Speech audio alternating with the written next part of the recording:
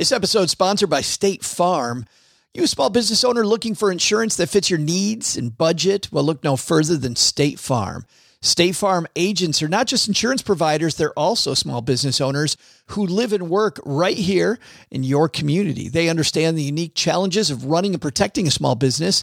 When it comes to small business insurance, State Farm knows what it takes.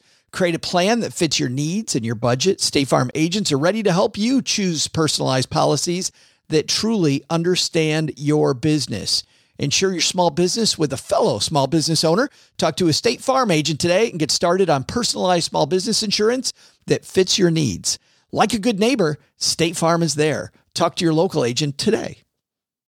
When you need mealtime inspiration, it's worth shopping Kroger, where you'll find over 30,000 mouth-watering choices that excite your inner foodie. And no matter what tasty choice you make, you'll enjoy our everyday low prices, plus extra ways to save, like digital coupons worth over $600 each week. You can also save up to $1 off per gallon at the pump with fuel points. More savings and more inspiring flavors make shopping Kroger worth it every time. Kroger, fresh for everyone. Fuel restrictions apply. Did you guys see what happened Thanksgiving week about Snoop Dogg? Yeah. Snoop Dogg saying he was giving up the smoke, and all of his friends come and he said, please respect my privacy. And then a couple days later, he's like, oh, I'm not giving up smoking. I've given up smoke. We sit around the campfire with my solo stove. And I'm like, are you kidding? Who sold more solo stoves, me or Snoop Dogg? I think it's me. I totally think it's me. Absolutely. You didn't see my post in the basement? I posted that and said, there's no way Joe isn't behind this campaign. I want the Cash solo stove. What the hell are they doing? It's ridiculous. Anyway, you know, it's not ridiculous how much ridiculous fun I had this weekend being all safe and happy around my solo stove because of the men and women in our armed forces. That's right. Yeah. Sponsored by Ganja Enterprises. I mean, they clearly haven't done their homework. Like the solo stove, I'm so 1 star. Solo stove, 1 star. The product is a 5-star, but their reaction, 1 star. Anyway, raise your glasses, guys. We can complain about that because we have the freedom to do so because the men and women in our armed forces. Here's to you, Hoorah! Men and women. On behalf of the men and women at Navy Federal Credit Union and the men and women making podcast in Mom's Basement, giddy up. Can I refill your eggnog for you? Get you something to eat? Drive you out to the middle of nowhere? Leave you for dead? No, I'm doing just fine, Clark. Live from Joe's mom's basement, it's the Stacking Benjamin Show.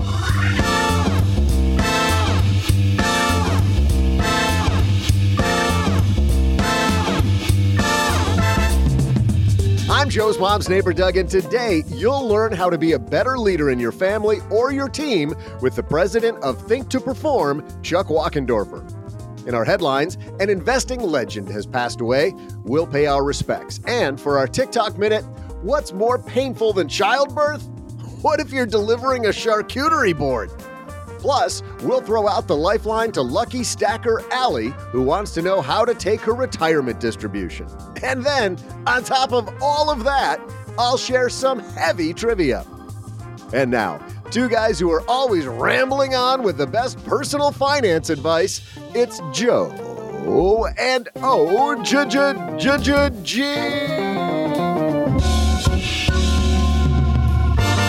Can't stop this wagon train, Doug. Hey, everybody. Welcome to the Stacking Benjamin Show. I'm Joe Saul-Sehy, Average Joe Money on Twitter, on X, on Threads, on what else we got, OG? On Facebook. Insta. Snap. Do you do Snapchat? Do you do Snapchat? I'm not on Snap. No, I'm not. OG barely does, like, smartphone. To any of let that alone stuff. Social media. I am now on month 13 of not opening. In fact, it's not laughable when people send me stuff from Instagram. Doug sends me videos from Instagram that are his screenshot of him videoing the video from Instagram, so he knows I get it. Because if he sends me a link to Instagram, I don't click on it. There's a couple of people I only have 2 people in my life that do not do social media, and it's such a pain in the ass because then I have to record. I have to play the video and do the record thing on the iPhone, and then send the people the video. I just let him not be in on the joke, Doug. That's what I do. I'm like, I don't have time for that. I don't have time for your nonsense. Get with 1997, man. No, actually, how great would it be to just go back to flip phone? Wouldn't that be awesome? That's what I'm telling you. Like mine. To have to press the button 3 times to get to the letter C. Yeah. I mean, Texting would go down a lot, wouldn't it? Oh, yeah. Yeah. A lot less messages from Doug. That'd be nice. Here's what I've messaged Doug. Let me tell you guys, Doug, this is exact. If we had a flip phone, this is the exact message I would send you. This episode is sponsored by State Farm. You, a small business owner looking for insurance that fits your needs and budget? Well, look no further than State Farm. State Farm agents are not just insurance providers, they're also small business owners who live and work right here in your community. They understand the unique challenges of running and protecting a small business. When it comes to small business insurance, State Farm knows what it takes. Create a plan that fits your needs and your budget. State Farm agents are ready to help you choose personalized policies that truly understand your business. Insure your small business with a fellow small business owner. Talk to a State Farm agent today and get started on personalized small business insurance that fits your needs. Like a good neighbor, State Farm is there. Talk to your local agent today. That sounds like Morse code. Do it again. Let me see if I can figure out what it said. Oh, check it out. Hold on. And now a word from our sponsors at Betterment. Do you want your money to dream big? Do you want your money to be a total self-starter? Are you annoyed that your money doesn't work hard enough? Well, don't worry. Betterment is here to help. Betterment's the automated investing and savings app that makes your money hustle. Their automated technology is built to help maximize returns, meaning when you invest with Betterment, your money can auto-adjust as you get closer to your goal, rebalance if your portfolio gets too far out of line, and your dividends are automatically reinvested. That can increase the potential for compound returns. In other words, your money's breaking a sweat while you can be breaking bread. You'll never picture your money in the same way again. Betterment, the automated investing and savings app that makes your money hustle. Visit betterment.com to get started. Investing involves risk. Performance is not guaranteed. Did you just say Morse code? Like Morris the cat? Yes, Morris. It's 2 S's at the end. Who are you to be complaining, Doug? You said charcuterie. It's cooterie. Charcuterie. It's a cooter. It's right there. That's how it's spelled. Look, I'm the pro here at reading. We got a guy who knows a lot about leadership. We know personally that he knows a lot about leadership. We are both OG people who have worked extensively with this gentleman and saw his incredible leadership. Do you remember his blue tuxedo at the Christmas party? I do. We're talking, of course, about leadership expert Chuck Wachendorfer is going to be joining us. And I got to say, if you're wondering what leadership has to do with money, well, we're going to kind of cover that in the headline, because if you're somebody who wants to earn a lot of money, I think you really need to up your leadership game. If you're somebody leading the house at home, the charge at home, I think there's a lot to do there, because as we talked about before, Stacking Benjamin's a lot more than just about investing. It's definitely a lot about leadership. So all that, but first, man, a headline we never wanted to bring you, but we all know someday this is going to happen. So let's do it. Hello, darlings. And now it's time for your favorite part of the show, our Stacking Benjamin's headlines. This headline comes to you from, I think, every major publication on earth. We'll take ours from CNN because I actually like this story. Charlie Munger's best quotes on investing, life, and everything in between. If you have been in a cave somewhere, or you're OG and doesn't look at social media ever, I read the Wall Street Journal every 3 weeks just to catch up. Billionaire investor Charlie Munger, vice chairman of Berkshire Hathaway, longtime friend of Warren Buffett, died last Tuesday. He was 99 years old, almost made it to 100, OG. Almost. He's actually has a new book that's coming out, I believe, the last week of this year. Posthumously. And I know Charlie was very excited about that book. But OG, this is a big name to lose. You know, I read it obviously in a couple of different places, and we're reading a lot of articles about it, or about, his passing. And one of the things that kept coming up was he was the balance to Warren Buffett's outgoing personality. He got a lot of the credit behind the scenes, and I think Warren Buffett tried to give him lots of credit in public, but of course he wasn't the gregarious personality who ate McDonald's and drank Cherry Coke every day and wanted to be on CNBC and host all the stuff. So he wasn't necessarily the guy.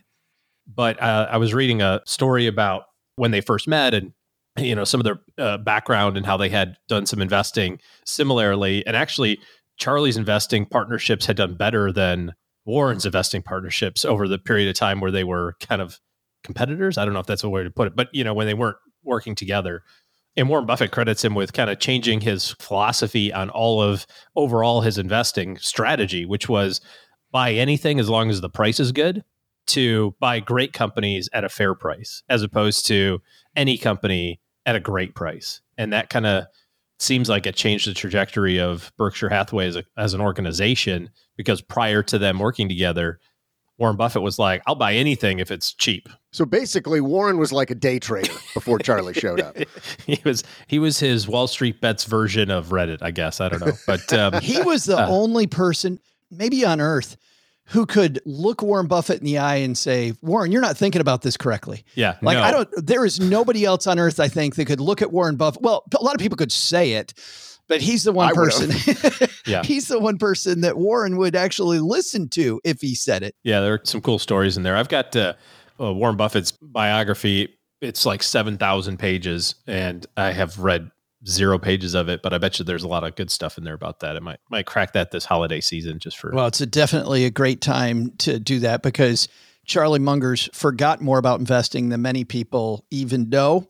Charlie, in the last few years, of course, I think we're coming down off the big crypto boom now. I really feel like that's settling in. I don't know what to say about the crypto boom, but when they asked Charlie his opinion of crypto on CNBC, he got some pushback.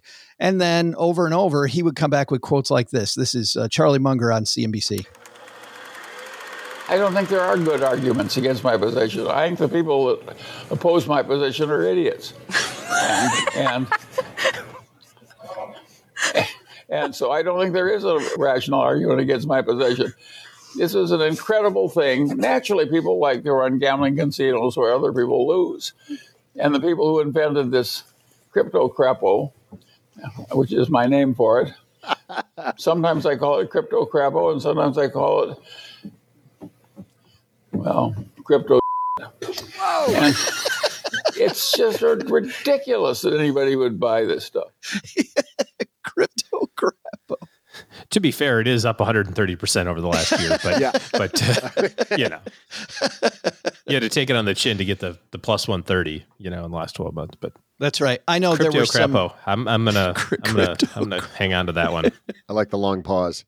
Doug, we asked our stackers in Mom's Basement, which is our Facebook group, about this, and I know they had some stuff to say. Yeah, we got a number of responses there. Tom Arnberg said, his favorite quote was, "In my whole life, I have known no wiser people over a broad subject matter area who didn't read all the time. None. Zero. You'd be amazed at how much Warren reads and at how much I read. My children laugh at me. They think I'm a book with a couple of legs sticking out." But so it sounds like Tom really took Charlie's advice literally, and he reads all of the time. I think it's so important. I think it is so important. I know both of you guys read all the time. Yeah, do. Definitely do. I don't think OG can get anywhere without working on sharpening the saw. You got to keep sharpening that saw. Yeah, I've gone through the whole Richie Rich catalog, and I'm circling back around and starting over again, and I'm also layering in some Archie and the gang as well. So it's really, you can get so much from those. Dan Anderson posted, this one is paraphrased, but was similar to, he would rather hire a person with 150 IQ who thinks it's really 130 than a person with 150 IQ who thinks it's really 170. That's absolutely fabulous. I love a little humility. Oh, absolutely. Well, and I love this. We talked about last week, guys, about this rat race where we think that if we just have a little more money, like if we just make a little more, if we just have a little more, if we just get a little more, that we're going to be better off. This was Charlie's take on all that, which this is a riff on my favorite quote from Charlie, which he talked about this topic quite a bit. The world is not driven by greed. It's driven by envy.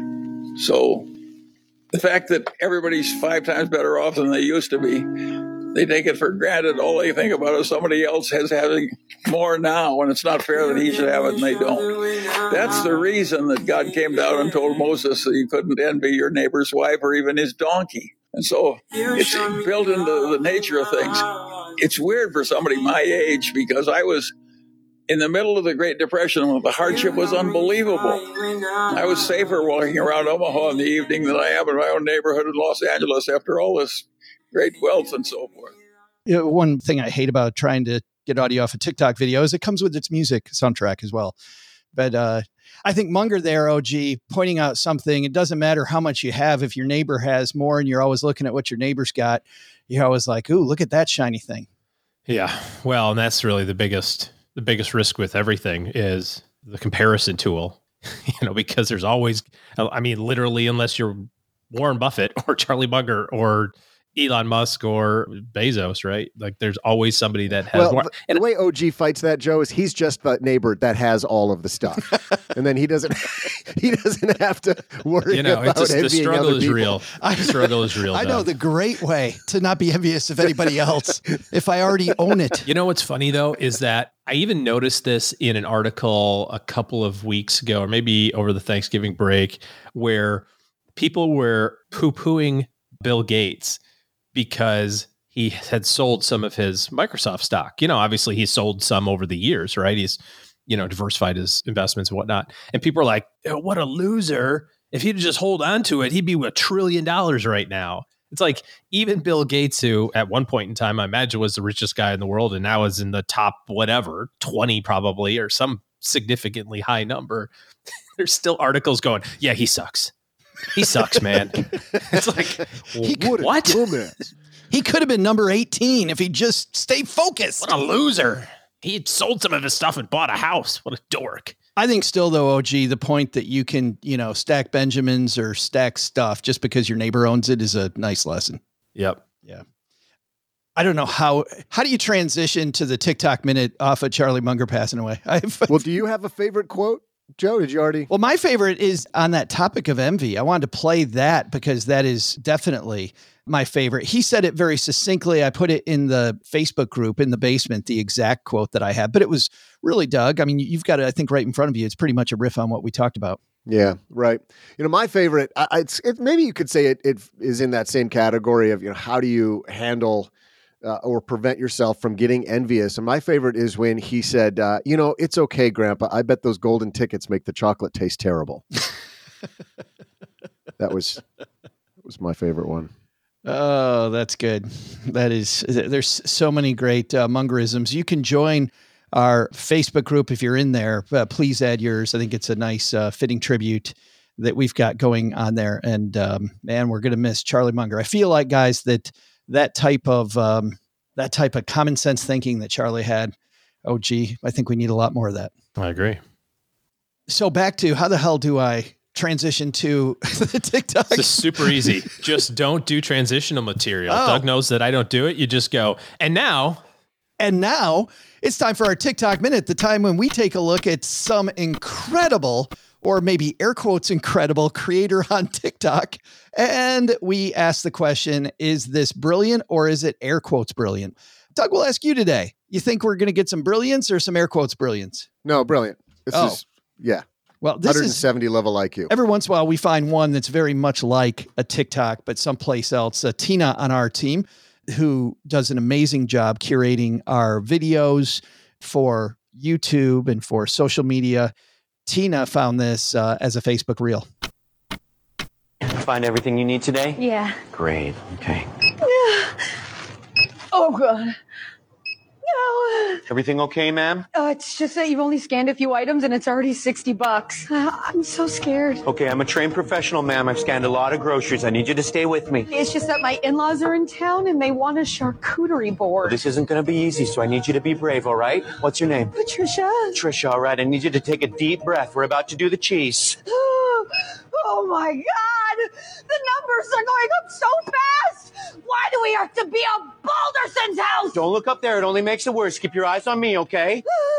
Can't you just scan something less expensive? I can, but let's not forget, it's the little things that add up, all right? Now brace yourself. I'm about to do the mixed nuts. Oh, my God. I'm going to pass out. Okay, bite down on this, Patricia. Get ready. I'm going to do the cured meats. No, stop. I can't do this anymore. It's too late. There's a line behind you, okay? You're locked in. I'm not strong enough. I know it looks like a lot right now, but I promise you're going to get home and you're going to wonder, what did I even buy? You've got this, Patricia. Get ready. I'm going to weigh the grapes. Oh, what have you done to me, you son of Okay, a... your total's $257.84. Oh, no! You got to dig deep. This is the hardest part. Patricia, it's time to pay.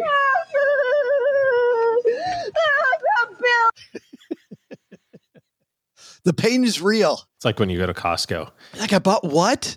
I wasn't trying to buy for the people behind me. I just wanted to buy my own groceries. That's that bit from the Progressive commercial where he's at the salad bar. The guy goes, that'll be $19.61. He goes, oh no, I'm just paying for mine. Right. Yeah, I love that. I'm 100% going to use that next time I'm out because that really resonates with me. We went to Costco and my middle kid nailed the Costco price to the dollar. Wow. Like in terms of like, this is how much this is going to be. I don't know if he was doing it in his head or maybe on his phone as we were going through and nobody was paying attention, but he got it on the button. And it was always like when you go to Costco, it's like, oh, I'm just going to go in and get some, I just need toilet paper and some peanut M&Ms. And it's like, so I bought some of that homemade mac and cheese, 6 cases of Perrier, 14 dozen eggs, a pecan pie. They looked amazing. And some fillets and a brisket. That's it. And 6 pounds of turkey. And a whole bunch of those little frozen cupcake things that you can microwave. Thanks to Tina 17 on our pounds team of coffee.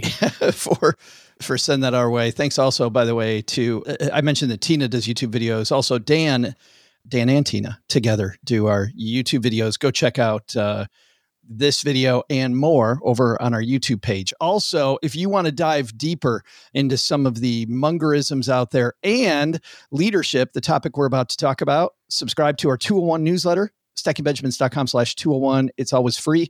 Always comes out the day after our Monday, Wednesday shows, which would be Tuesday, Thursday, if my math is correct. If that still holds, if math still makes sense, that's the deal. StackingBenjamins.com/201. Coming up is a leader who, OG, you and I know very, very well. He actually led us when we were both with American Express in Detroit.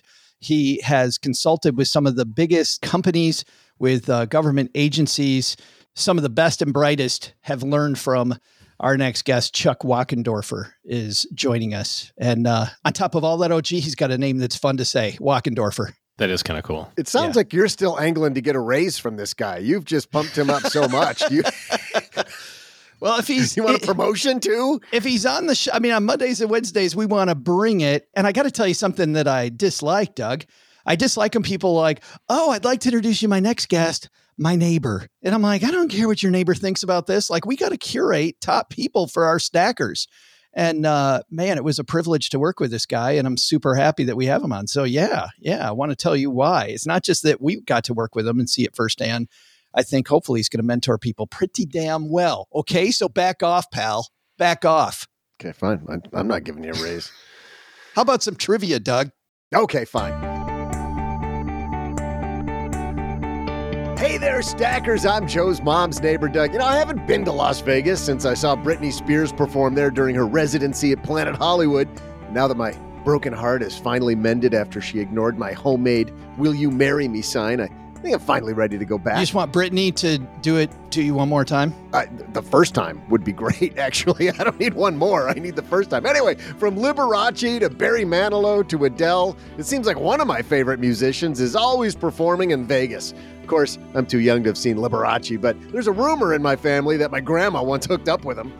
U2 is the latest band to sign up for a residency in Sin City, committing to dozens of shows through next February inside the Sphere.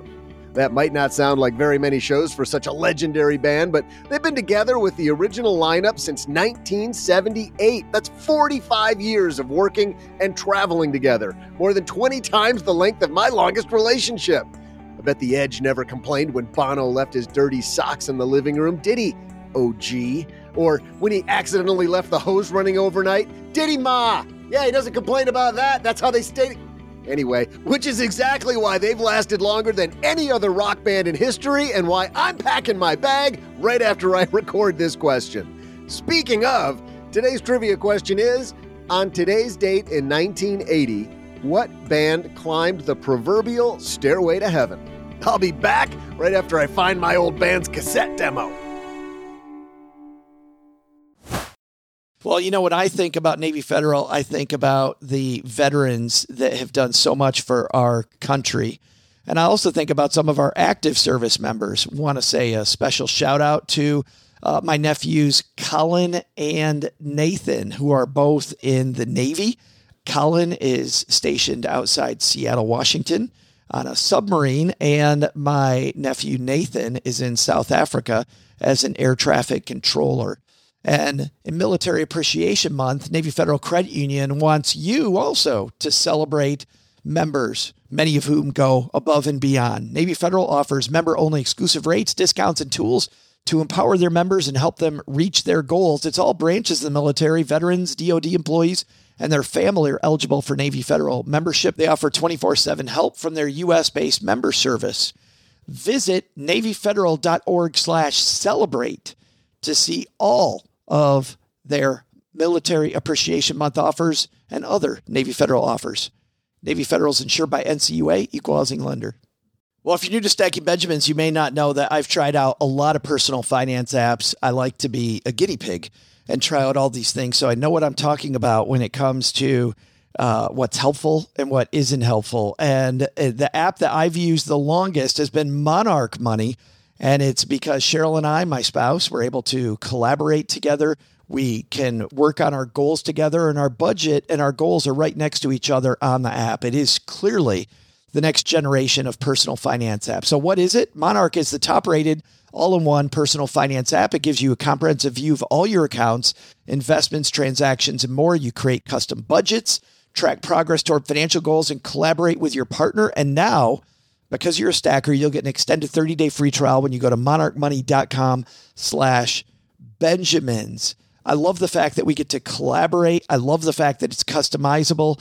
And I also love that it's this ad-free privacy you can trust. They never sell your data to third parties or show you ads. After trying out Monarch myself, I totally get why it's the top-rated personal finance app. And right now, because you're a stacker, you're going to get an extended 30-day free trial to try it out like I try out many different apps.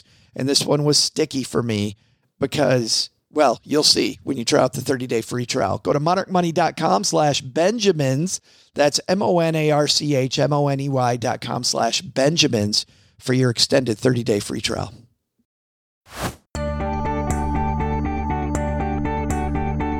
Hey there, stackers. I'm former rocker and possible illegitimate grandson of Liberace, Joe's mom's neighbor, Doug. During the break, I found my old band's cassette demo, and man, we were good. I think I'm going to send it out to radio stations again. Today's trivia question is, on this date in 1980, what band climbed the proverbial stairway to heaven? The answer? Formed in 1968 and considered one of the very first heavy metal bands, Led Zeppelin officially split on this day in 1980. And now, here to teach you how to be a more positive and impactful leader, it's Chuck Wachendorfer. Wachendorfer. It is fun. You're right, Joe. And I'm super happy we have him here on My Dad's Shortwave Radio. I've interviewed a ton of people. There are very few of our guests I know as well as I know our current guest. Chuck Wachendorfer joins us. How are you, man? It is so great to be here, Joe. It's been a long time. Our paths, as you mentioned, crossed many years ago, and it's happy to be back together with you. I am super happy you're here. I love this project. I think that we, especially, you know, as we kick off, what do we have? Maybe 40-something weeks until this election, like leadership and truthfulness and integrity, I think, are on everybody's mind right now. Absolutely. You know, we started writing this book probably in 2018. And our basic premise, Joe, is everybody's a leader. And we say that because, first of all, we're influenced by what we read, what we watch, who we hang out with. And most of our behavior is observable by other people. So we're both influenced by who we hang out with and what we read, but we're also influencing. And leadership at its fundamental level is about influence. And so in 2018, Doug and I, my co-author, Doug Lennox, and I were talking about what was going on in the world at the time. This is obviously before COVID, but we were lamenting, like a lot of the bigger issues in life, in the world, frankly, that a lot of people were waiting for somebody else to fix. You and I were at American Express, the same place where you begin this project. We were both in Detroit. I remember the day of the World Trade Center bombing, which is the first story that you tell. Mm-hmm. And I remember, Chuck, usually I was at work fairly early. I'd go to the office fairly early. But on this day, it was my job to drop off my kids at school. So it was maybe 9:15. I'm rolling in the back stairs at my office in Troy, Michigan. And a guy who you know, another financial planner named Glenn Cooper, Glenn comes down the back stairs, Chuck, and he says, another plane hit the other building. And I said, another what? Like what are you talking about? I had no idea any of that was happening. Do you remember where you were when the planes hit the World Trade Center? I was at an Einstein's walking in. I was getting ready to fly. I mean, it's crazy. I mean, I'm sure all your listeners have the same kind of, I know where I was when this happened. And so I was walking into Einstein's and it kind of had a similar thing. Guy walks past me out the thing and he goes, I can't believe a plane just hit the World Trade Center. And I was like, what? And as we're walking in, they had a TV on and it was probably about 9:15. All of a sudden, I see a second plane fly into the second World Trade Center. I turned to my wife and I said, that's not an accident. Well, and I thought when Glenn said it to me, Chuck, I thought it was a Cessna. You know what I mean?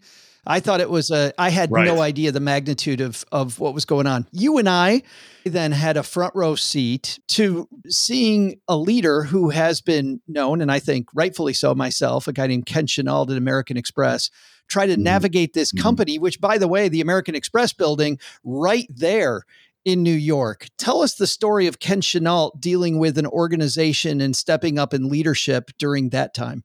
Well, there was so many things you can imagine impacted American Express's business at the time. Not only did they lose employees, not only did they lose their world headquarters, but their entire business model was affected because travel was shut down. If you remember, the stock market was closed for 5 days after that. But the first 3 days after they opened the market, stocks fell like a rock. So he's losing value in the company. He's losing employees. He's losing his headquarters. His business is being affected because nobody's traveling. And here this guy has the wherewithal to bring people together in Madison Square Garden. And I forget, it was like 5,000, 6,000 people that were traumatized, as we all were, but specifically this group of people, to talk about like what they can focus on, how they can begin to fix it, how they can see hope and optimism through this situation. I think it's a fantastic leadership story. Yeah, the fact that he, you know, with all this stuff going on in a deteriorating business at the time, to lead with compassion, I felt like he put all that on the back burner and made it, what can I control and how much compassion can I have for these people? Absolutely. And we all get stuck. Things happen in life. You know, bad stuff happens to good people. And a leader's responsibility, or part of a leader's responsibility, is to help people get unstuck.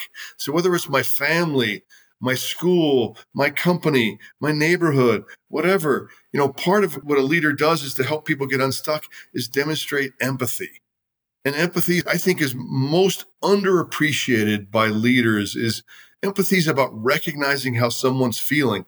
It's not sympathy. Sympathy is I feel what you feel. Empathy is I recognize what you feel. And if I recognize you're emotional, you're upset, you're overwhelmed, you're frustrated, you're angry, then I can say, Joe, tell me more about that.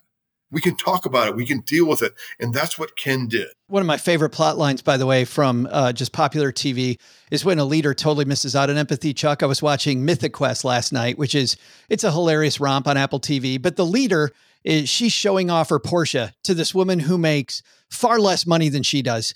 And you can see the total disconnect and the person actually getting angry that the leader's showing off this perk. You make the point very early, though. It doesn't have to be the leader of American Express. You don't have to lead the free world. You talk about Ruth Bader Ginsburg, some of these big iconic people. But Chuck, you also talk about people who are much more people we've never heard of. And I'd love for you to tell a couple of these stories. I'd love for you to tell us about a guy named Danny Bavaria, if you don't mind. Yeah, Danny Bavaria was a guy who fought in World War II, came home and wanted to make a difference in his community in Pennsylvania, and started a league for women's basketball, like junior high and high school. And he focused on not necessarily getting everybody prepared to play in college or the Olympics. I mean, unfortunately, I think a lot of kids sports in the United States, everybody thinks their kids going to the Olympics. And not that he didn't want to help girls get better at basketball, but he was about helping them improve as people. And not necessarily, if they played college basketball, that was great. But he, instead of taking people's money, as many kids' sports do, you're going to be on a travel team, a club team, because we're going to get you to the next level. He was all about like making sure they were good people. They were great players. They were well-rounded. And he wanted to make an impact in his community. So we interviewed Olympic coaches, polar explorers, people like Danny, everyday normal people that focused on what they could do. Instead of waiting for somebody else to fix it, what can I do in my own life, in my own community to make that positive difference? And that's really what the world needs more of today. You know, a lot of times I feel like we think that we're not close enough to the event, right? You see these people that step up after an event. So you talked about Ken Chenault being right there in New York. So of course he's right there and his people are right there. So he has to. But you guys even talk about that at the beginning before I want to get into the tactics in a second, but I think this is even a big point. A woman named Kristen Prodko, not involved at all with some of the shootings that have happened, but these deeply affected her. And she just decides she's out in the middle of somewhere else, Chuck, and just decides, you know what? It's my time. Talk about that. Yeah, it's what can I do to make a difference? And Kristen took a stance on gun control and impacting her community there to say, I can't maybe change laws. I can't necessarily influence Congress in my job, but what can I do? And I think that's the question we want people to be aware of is instead of waiting, what can I do in my little community, to make a positive difference? There's 7 billion people on the planet. If we had a third of them thinking about what can I do every single day to make a positive difference? One of my favorite books out recently is a book called Atomic Habits by James Clear. And it's all about stopping bad habits and starting good ones. And one of the principles he leaves people with is getting 1% better. Could I get 1% better today than I was yesterday? Maybe I can't do 50 push-ups, but I could do 1. Maybe I can't change gun control, or I can't change the economy. I'm not the president of the United States, but could I demonstrate an act of kindness today to help somebody? And that's the ripple effect we're trying to talk about. And the 8 essentials aim to be your ideal self, right? None of us is perfect, but aiming to be my ideal self. Most of us want to be our ideal self more often, but it begins with me knowing my values. Because if I live my values more often, I'm making that positive impact in my life and the lives of those around us. Knowing my real self. None of us is perfect. The point is not perfection. It's about progress. So if I know who I hope to be ideally, and I pay attention to who I am really, I can begin to close that gap. We're going to make mistakes, but could I make less mistakes? Could I correct those mistakes a little faster? Could I be a more positive influence? We think the answer to those questions is yes. Well, let's dive into a 4-step process that you have, because I think there's a lot of people listening. Chuck says, sounds great. I'm ready to go. Don't know where to start. You don't start where I thought you'd start. You start with self-awareness first, being aware of yourself. Why do you start there? Well, because in order to be more effective with other people, this is what we call the leadership logic chain. There's 4 steps to it. The leadership logic chain is, if I want to be more effective with other people, I got to do the best job of managing my own behavior. Managing my own behavior begins with me making better choices. Making better choices is grounded in self-awareness. So it's almost counterintuitive that for me to build a great relationship with you, the person I have to pay the most attention to is me. And oh, by the way, this is also true about your money. I know we're talking about stacking Benjamins here today. 87% of portfolio growth, not portfolio performance, 87% of portfolio growth is saving and investing behavior. So what I decide to do with my money has the most impact on how much money I'm going to have. Not the market, not the economy.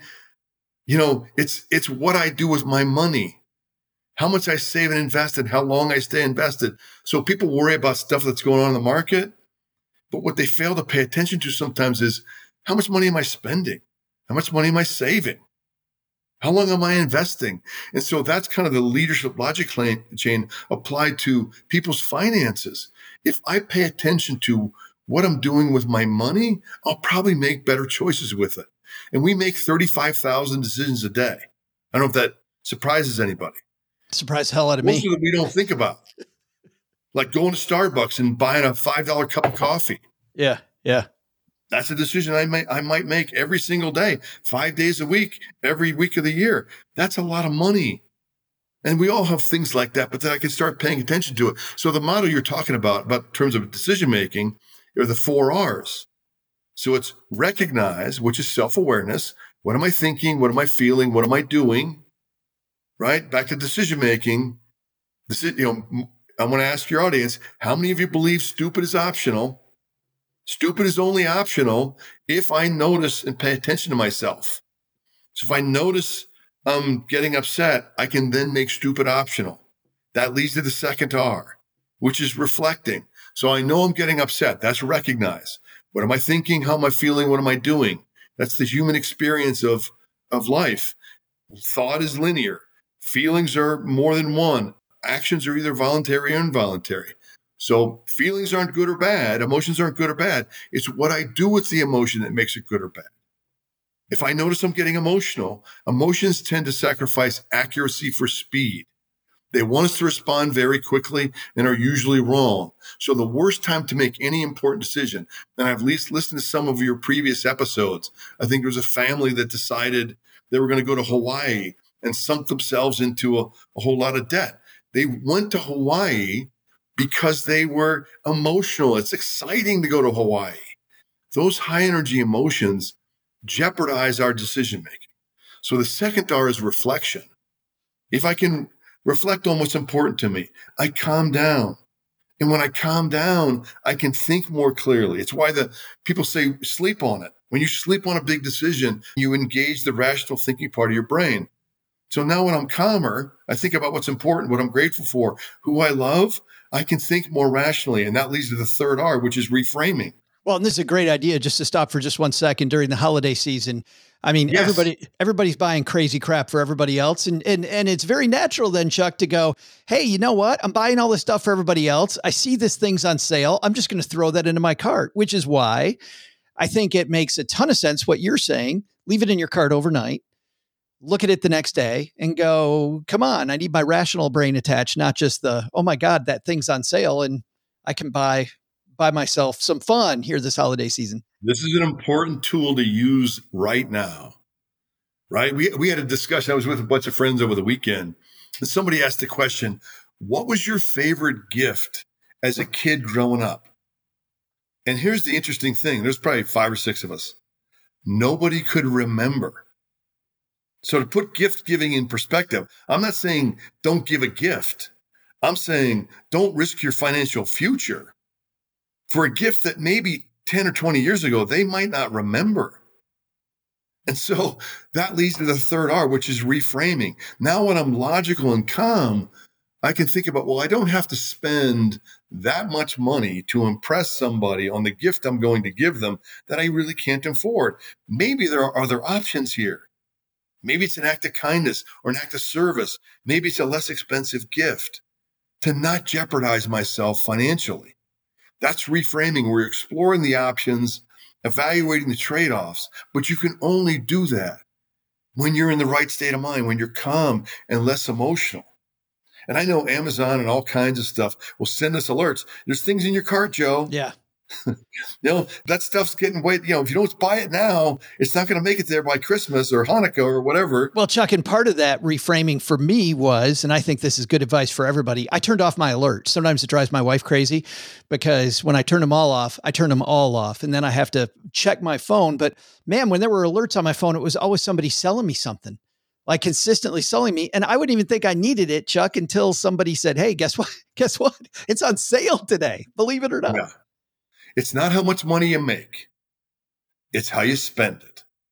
When we were financial advisors, I remember I started my career in Dallas, and we used to say the competition in Dallas were not the other financial advisors in town. It was the car dealerships, the shopping malls, the furniture galleries, all the stuff that we think we need, in air quotes, can't live without, and then you can't even remember it. Why did I buy that? It's about how much money you spend and how much you can save and invest. That's stuff that's in our control. I want to remind everybody before you give us the fourth R, Chuck, This is a conversation, guys, that we're having about leadership and the fact that leadership begins with you. And Chuck and I have spent so much time talking about it beginning with you. It's very difficult to lead others unless you begin to lead yourself. And I think for a lot of us, Chuck, is this big aha that maybe we need. Yeah, leadership begins at home. That's what we like to say. And so if I don't lead myself well, and think about people in your own life, people have poor relationships, don't do a good job with their money, don't have any money. It's usually because they don't manage themselves very well. And so we begin with self-leadership. If I do a good job of managing myself, then my influence with my money and with other people will grow. And that's what the 8 Essentials focus on, is what can I specifically do? We wanted this book to be a workbook, a book that people can use. So there's tools in there. There's exercises. It's not theoretical. It's not, big picture. We drill it down to behaviors. If I want my life to be different tomorrow, it begins with knowing what behaviors I have to change today. And that leads to the 4th R, which is responding. I don't have to make all 35,000 decisions a day better, but if I made 1 or 2 better choices, maybe it's the stuff I have in my Amazon cart.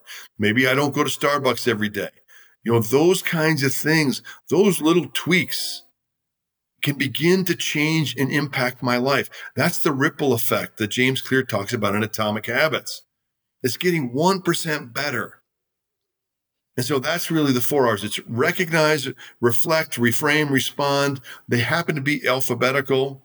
That's the way I remember them. Recognize is playing the freeze. What am I thinking, feeling, am I doing? If I notice I'm emotional, I got to play the 2nd R, which is reflecting. Reflecting helps me calm down. When I'm calm, I can then explore my options. I don't have to buy all the stuff in my Amazon cart. Could I downsize some of it? Could I save some of it for a birthday later? That leads to a better decision in responding. You have a personal story about this, about you being exhausted every day that kind of is you working through this. And I think this is something a lot of us feel right now. We feel kind of exhausted. We feel a little overwhelmed. Tell us this story, Chuck, about you complaining about being gassed every day. Yeah. I was at the end of the day, one day, I was sitting on the back deck with my wife, and we were talking about our days, and she was asking me about mine. And I was telling her, and at the end of it, I just said, I'm just worn out and exhausted. And she goes, you say that a lot. And I said, no, I don't. And she goes, yeah, you do. And convinced I was right, what do you think I started paying attention to? How often I said it. And what do you think I realized? You say it a lot. She was right. Like people say, how you doing, Chuck? And I'll be like, I'm tired. I'm stressed. I'm worn out. Well, it wasn't even my own self-awareness. It was my wife's pointing out, heightening my self-awareness. I started paying attention to, why was I worn out and exhausted? Well, I was doing stuff I didn't like with people I didn't respect. So then what do you think I started to do? Change that. But we tend to do what we've always done. Most of our lives, we live out of a part of our brain called the basal ganglia. That's the habit center part of our brain. And what happens is every pattern of behavior that we have is a pattern because at some point it worked for us. And what happens is as we get older and our lives change, some of those patterns hold us back. They stop working. So I worked with a very, very successful business owner years ago who made a lot of money, but miserable. I mean, literally the guy would work all day long, get home at 8:00, eat a quick dinner, and work at his desk until he fell asleep, and he would wake up at 3:00 in the morning in his home office on his desk. Is this Randy in the book? No, not Randy. This guy's name was Jeff. Okay, well, we'll get to Randy next because I wanted to actually use Randy to tie it together, but I love this. Keep going. I'm sorry. So anyways, I said, Jeff, where did you learn that you have to work like this? And Jeff, without any hesitation, says, Jeff says to me, I'm dyslexic. And so to get through college, I had to work 2 or 3 times as hard as everybody else to get through college. And that's what Jeff needed to get through school. But Jeff's 45 years old. He makes millions of dollars. He didn't need it, but he continued this pattern of behavior. And he was miserable. He was lonely. He had no relationships, no family, only work. But that was a pattern he started in his 20s. Randy was the same way, also a successful guy. But Randy says to me, in 5 years, I got to stop doing this. because I'm burnt out. And I said, Randy, well, why don't we give some of your responsibility to the people on your team? And he goes, well, that's my job. I said, well, Randy, do some of the people on your team want your job? He goes, yeah. I said, well, maybe giving them some of your job now would be opportunities for them to grow and develop. And he goes, I never thought about it that way. I said, so let's give these 15 balls you have in the air. Let's give half of them to some of the people on your team. Let them grow and develop. And Randy says, well, I don't know what I would do with my time. I said, well, what is it you've always wanted to do? He goes, I wanted to be a pilot. I said, well, what if you took pilot flying lessons? He goes, I love that idea. I said, okay. Literally within a year, the guy bought himself his own airplane. Yeah. But it's like this. We tend to do what we've always done. And if you believe that when you're happier, you do better, paying attention to when you're happy is really important. I love those stories. I love the way that you practice self-care so that you can take care of other people. Randy did the same. You know, I was thinking as you were telling Randy's story, Chuck, was that, you know, we heard today people like Ken Chenault. You also talk about in your book about how Randy is a very conscientious leader.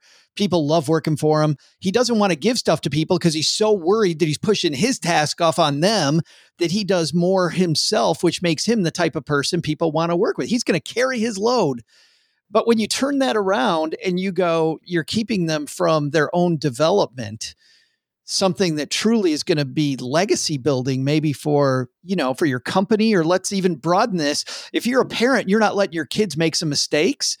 You're not giving them the opportunity to grow. So whether it's a family, a company, your community, whatever it is, it's a hard thing to get, Chuck, that doing less is sometimes doing more. Yeah, the question is, am I helping people or hurting people? Am I holding them back, or am I helping them grow and develop?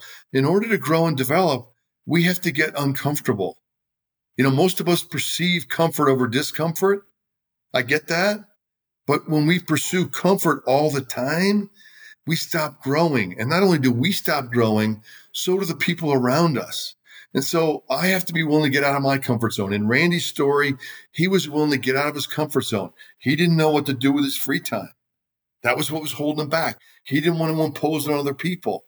But when he changed his perspective, when he changed what he thought about, back to reframing, when he saw that holding all these tasks not only made his own life miserable, but he denied growth opportunities for the people on his team. It was like a big shift. He's like, okay, I got it. And now the guy, because that was when Randy and I were talking, Randy was in his late 40s. You know, he's got a much longer runway because he's enjoying his life.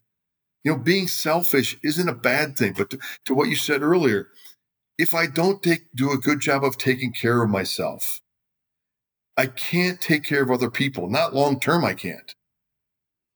The book is Don't Wait for Someone Else to Fix It, 8 Essentials to Enhance Your Leadership Impact at Work, Home, and Anywhere Else That Needs You.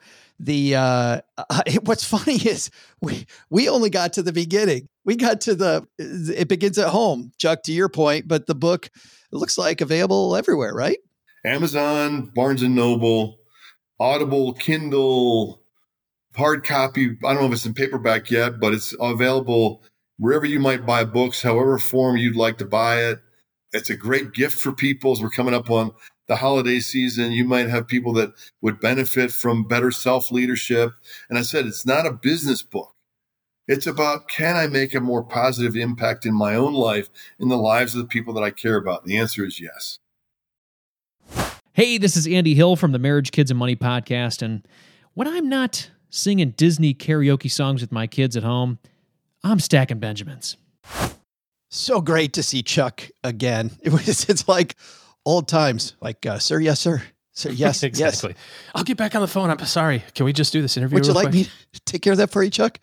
It is great, but you know what was even better? And I'm so happy that we had Chuck on, because I think our average stacker, looking at the headline for today's show, going into the interview, was sure that Chuck was going to talk about, okay, you know, if you're leading the family, this is what you tell your kids. This is how you lay it out. These are the rules you create. And OG, we got none of that. We got none of that. I love that there's a deeper foundation than that. And I don't know, that really hit home for me. If you look at some of the old kind of classic leadership stuff, right? Like take Franklin Covey. The first part of Franklin Covey is all about building the foundation for yourself, right? Before you have the ability to build on other people. So, you can't, in the military and any organization, if the captain's not willing to do the dishes, then how are you going to get the kitchen guys to do the dishes? Like you have to demonstrate it and have a good foundation of self leadership before you have the opportunity to have other people leadership. I've talked in the past about how you hear one of our mentors say something that might be just their thing, their cool, neat spin on stuff, but you hear things over and over that there's a lot of truth there. And the story that he told about Randy and Randy wanting to make sure he picked up his load and always do his part so that his team saw him do his part. And Chuck telling him, hey, Randy, if you're feeling burnout, you need to delegate stuff to these people. You're holding people back by doing more. That's the same type of training that we've been getting at Strategic Coach. Like there's the paradox of leadership is sometimes less is a hell of a lot more because you actually get out of the way and let people do their thing. Just let people do their thing. Yeah, and that's grow. 100% right. Not only do what they're good at, but also then grow and get better. So you don't have to do it anymore. But it's that ability to restrain yourself, to not say, I can do this better and faster, so I'm just going to do it. That's the challenge, I think, of being a great leader. Yeah, Doug's right. And what's interesting is that in your organization, whether it's, your family, like you were talking about earlier, or, your entrepreneur organization, whatever it is, the people around you want to do that stuff. They want more responsibility. They want to have career growth and skill growth and all that sort of stuff too. And the only way that you're going to be able to grow is by getting rid of the stuff that is limiting you and giving them, it's like this waterfall effect of, in order to find the time to move to the next level for yourself or for your organization, you have to find ways to get rid of the stuff that you're already doing so you can do more things. There's just not more time in the day to be able to do it. Yeah. That's actually that's another great point, is then that will give you time to get better. But more importantly, Steve, I think probably the biggest thing that OG just said there, maybe in the history of the show, was Doug's right. So can you just make a clip of that, and can we have that available to play numerous times throughout future episodes? Just, yeah, Doug, he said it twice actually. Yeah, Doug's right. So we need to capitalize on that. Hey, let's throw out the lifeline and help a stacker get better with their money. If you've got a question for OG and I, this is a segment where we answer your question and hopefully help you stack more Benjamins.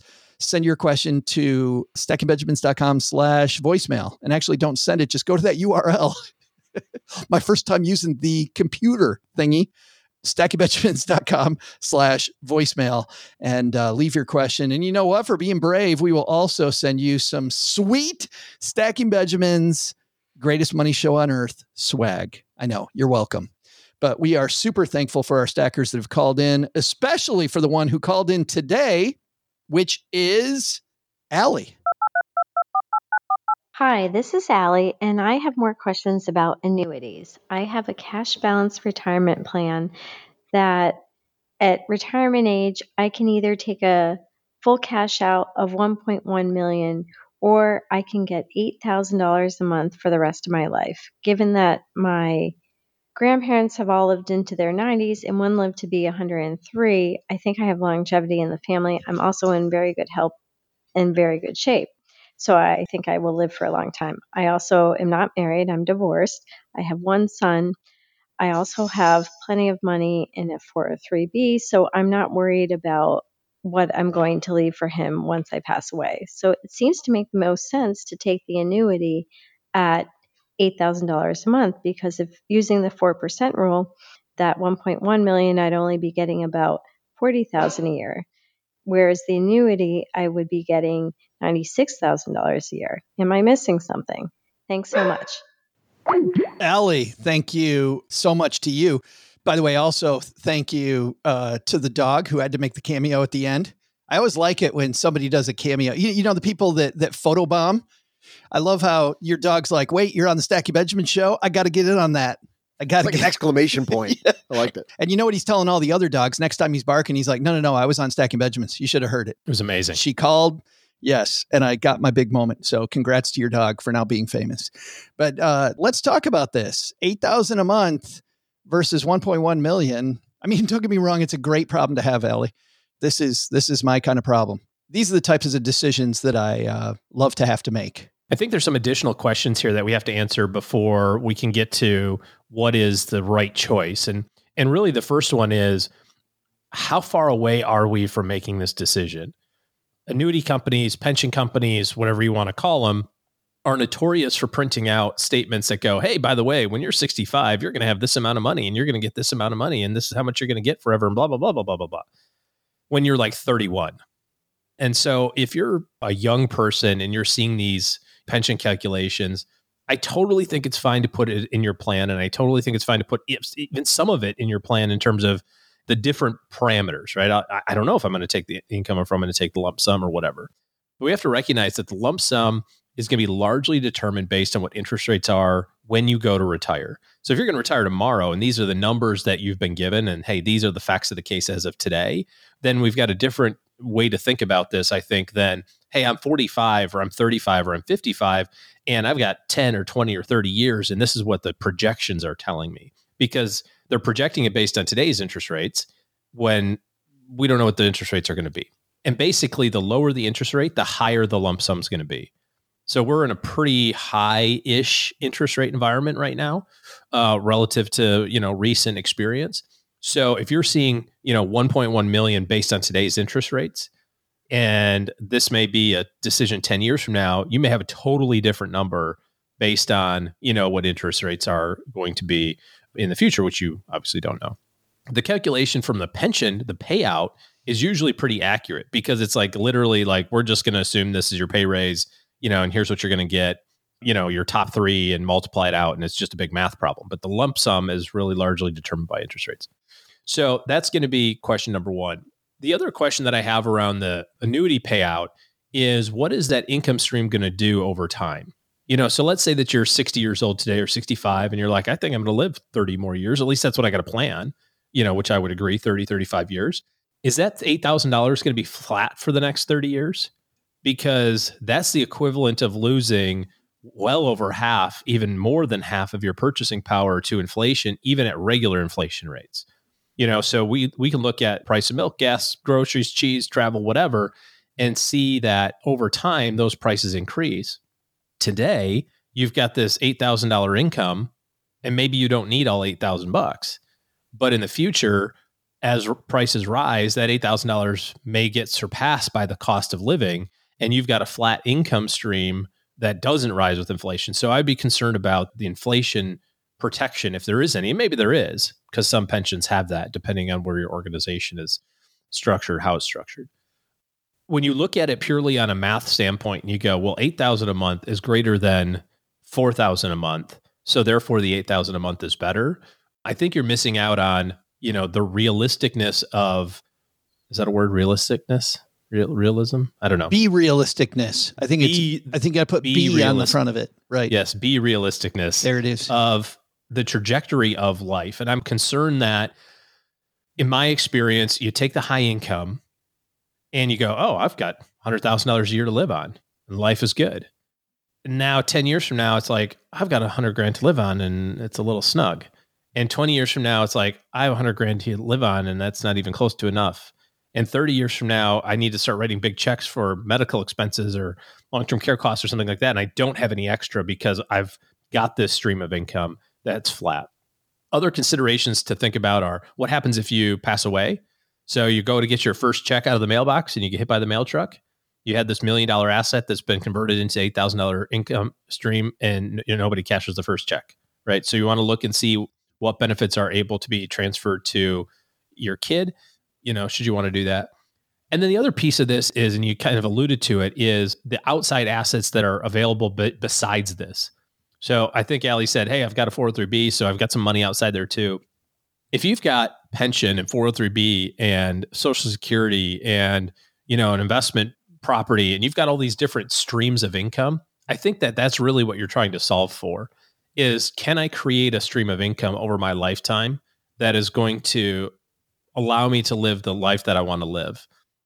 In that case, sometimes having that guaranteed pension money, a little bit of guaranteed Social Security money, and you can say, all right, I'm going to live on this for the next 10 years while my retirement account grows. And that retirement account money is then used to offset the rising inflation costs in 15 years from now. So there's a lot of different ways to structure it. And this is where I think having, a really well thought out retirement income plan is super important.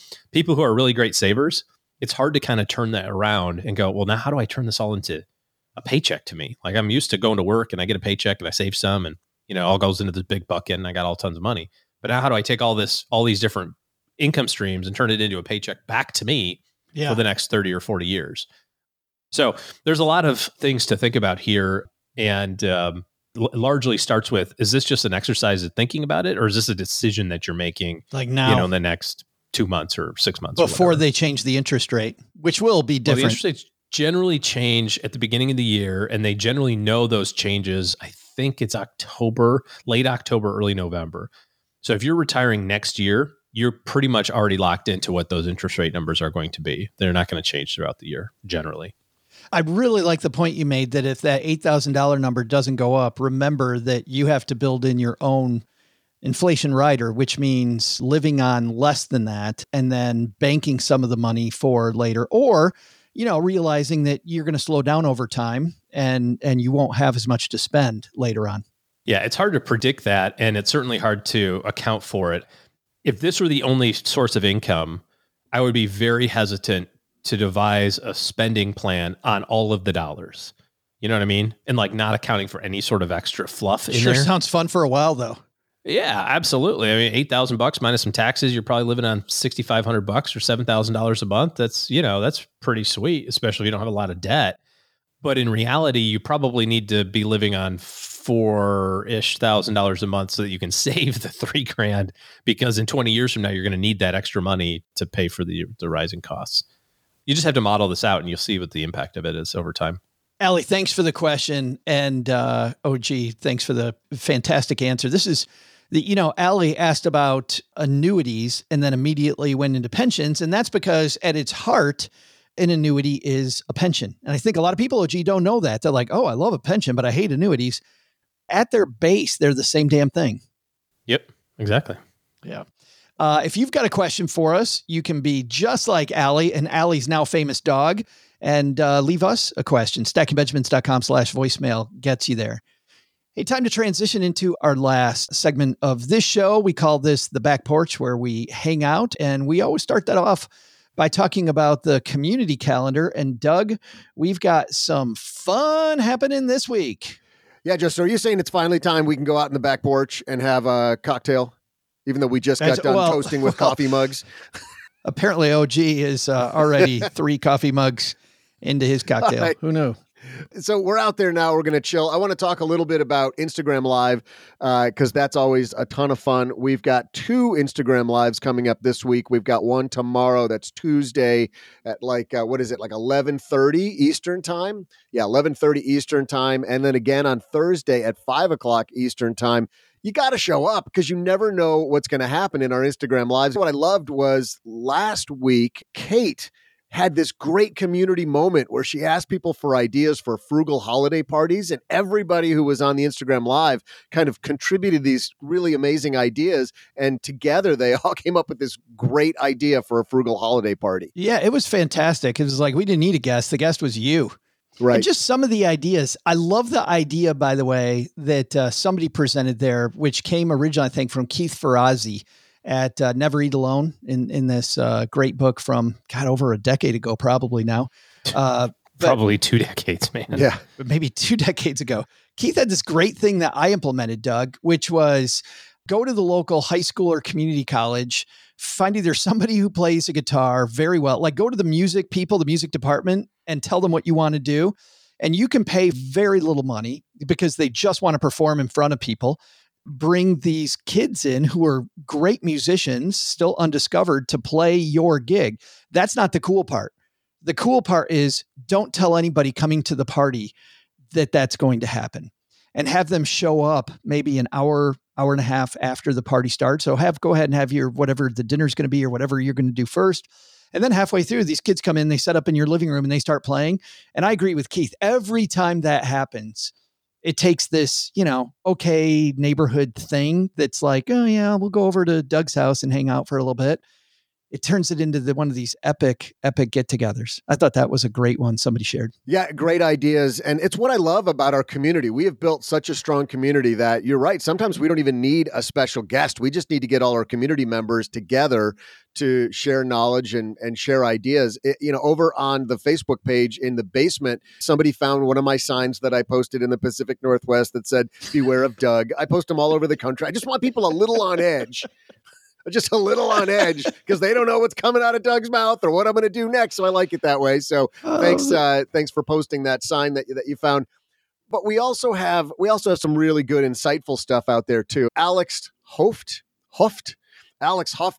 posted a really deep question. What I like is he took a little swipe at OG too while he was at it. But he said, "I just listened to SB 1439, which I think was our." We always love that. Yeah, which was like our tech episode, right? Our what's hot, what's not. Bridget Carey. But he said, after hearing OG's familiar answer to the target date question, I was curious what everyone's thoughts were on the ideal timeline of converting to a more conservative portfolio. And he goes on, there's a little bit more to it, but I just love that people are out there in the basement asking serious questions and getting more input from other people who are really focused on their finances and their retirement approach. So Alex, thanks for posting that.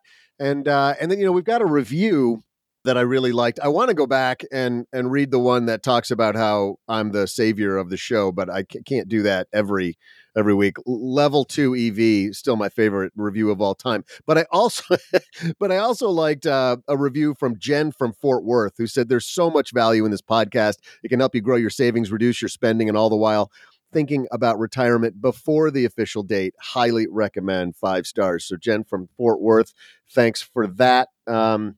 And anybody wants to shoot right to the top of me reading your review, just make sure you talk about my value and importance to the podcast. That's all it takes, OG. Darn sure I'm going to read that. If people pander, stroke his ego a little bit. Isn't that what it takes for all of us? Look, I'm not even trying to hide it. I'm just putting it right out there. Somebody, OG, has an important birthday coming up. Have you thought about what birthday gift you're giving yourself this year? I haven't. No, this is kind of a run of the mill one, but there's still time. I'm sure probably best gift is being with us. Okay. I'll think about that one. Maybe. Put me down for sure maybe on that one. Well, while he thinks about that, let's stack our to-do list up. Doug, what should we have learned in this episode? Well, Joe, here's what should be on our to-do list today. First, take some advice from Chuck Wachendorfer. Chuck Wachendorfer. It just gets better every time. Pause this podcast right now and write down the type of leader you hope to be.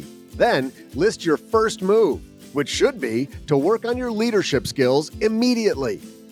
Second, are you on your way to buy some groceries for the holidays? Just breathe.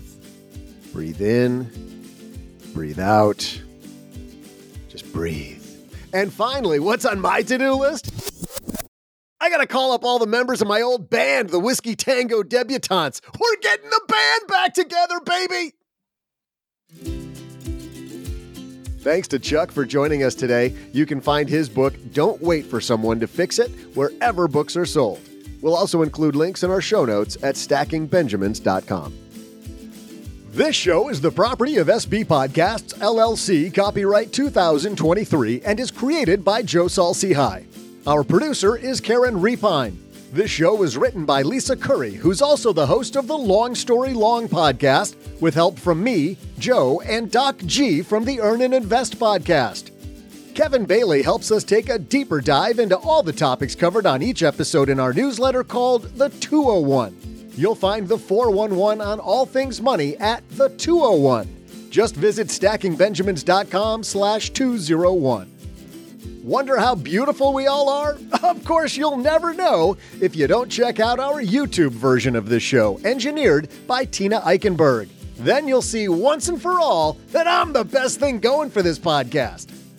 Once we bottle up all this goodness, we ship it to our engineer, the amazing Steve Stewart. Steve helps the rest of our team sound nearly as good as I do right now.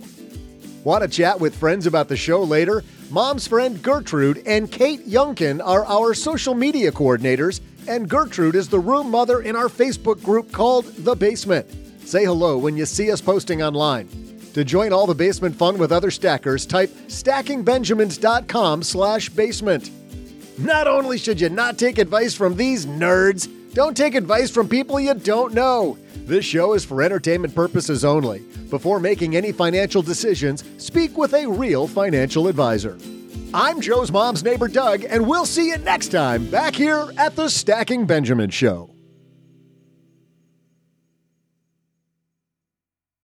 Well, Stackers, the show might be over, but the celebrations are just beginning because it is Military Appreciation Month, and I want to celebrate people like my brother-in-law, Eric, who is such a giving person. Eric will do just anything for you. And as a Marine, you can see that his time in the military taught him to be a guy who gives to his community, gives to his family, and is always there when you need them.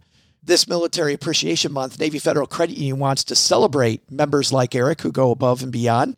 Navy Federal offers member-only exclusive rates, discounts, and tools to empower their members and help them reach their goals. Navy Federal's employees are part of the community they serve. Many of them are military family members, reservists, or veterans, and all branches of the military, veterans, DoD employees, and their families are eligible for Navy Federal membership. In fact, there are so many resources on the Navy Federal website, resources like Best Cities After Service to help veterans transition to civilian life, and Best Careers for Military Spouses to support military families. Visit NavyFederal.org/celebrate, and you'll see all of their Military Appreciation Month offers and other Navy Federal offers. Navy Federal is insured by NCUA, Equal Housing Lender.